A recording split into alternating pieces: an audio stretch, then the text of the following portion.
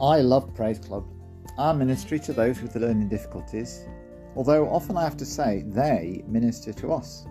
I come home inspired and enthused by them. One thing you realise straight away with Praise Club is that when volunteers are needed for, say, a sketch or a prayer, when the leader asks from the front, they're there like a shot. They're so eager, so keen, so enthusiastic to get involved. This kind of attitude is what Paul talks about to the church in Corinth about love and spiritual gifts. He says this to the church in Corinth and to us in Crossways: follow the way of love and eagerly desire gifts of the Spirit, especially prophecy. 1 Corinthians 14 verse 1. As far as the gift of prophecy is concerned, be like the Praise Club members in their eagerness to get stuck in. Be like that with this gift of prophecy, which, bottom line, is the gift of speaking words that will build up, inspire, encourage and affirm. Be eager every time you meet to be ready to share God's heart for his people.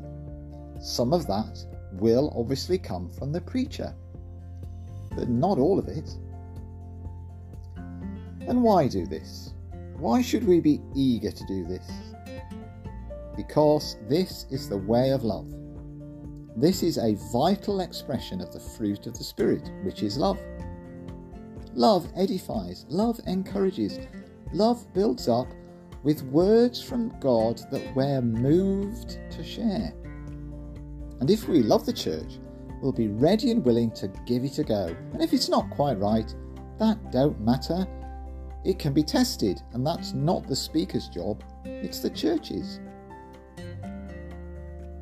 We're living at a time of great uncertainty, great dis-ease, lots of discouragement and challenges for the church here and worldwide. So how do we keep going? One way: follow the way of love and eagerly desire the gifts of the Spirit, especially prophecy. Why? Because this is one very important demonstration of love, the Spirit, the fruit of the Spirit in our lives. So maybe the next time we meet, why not love the church and give it a go? Be like those Praise Club members, eager beavers in worship.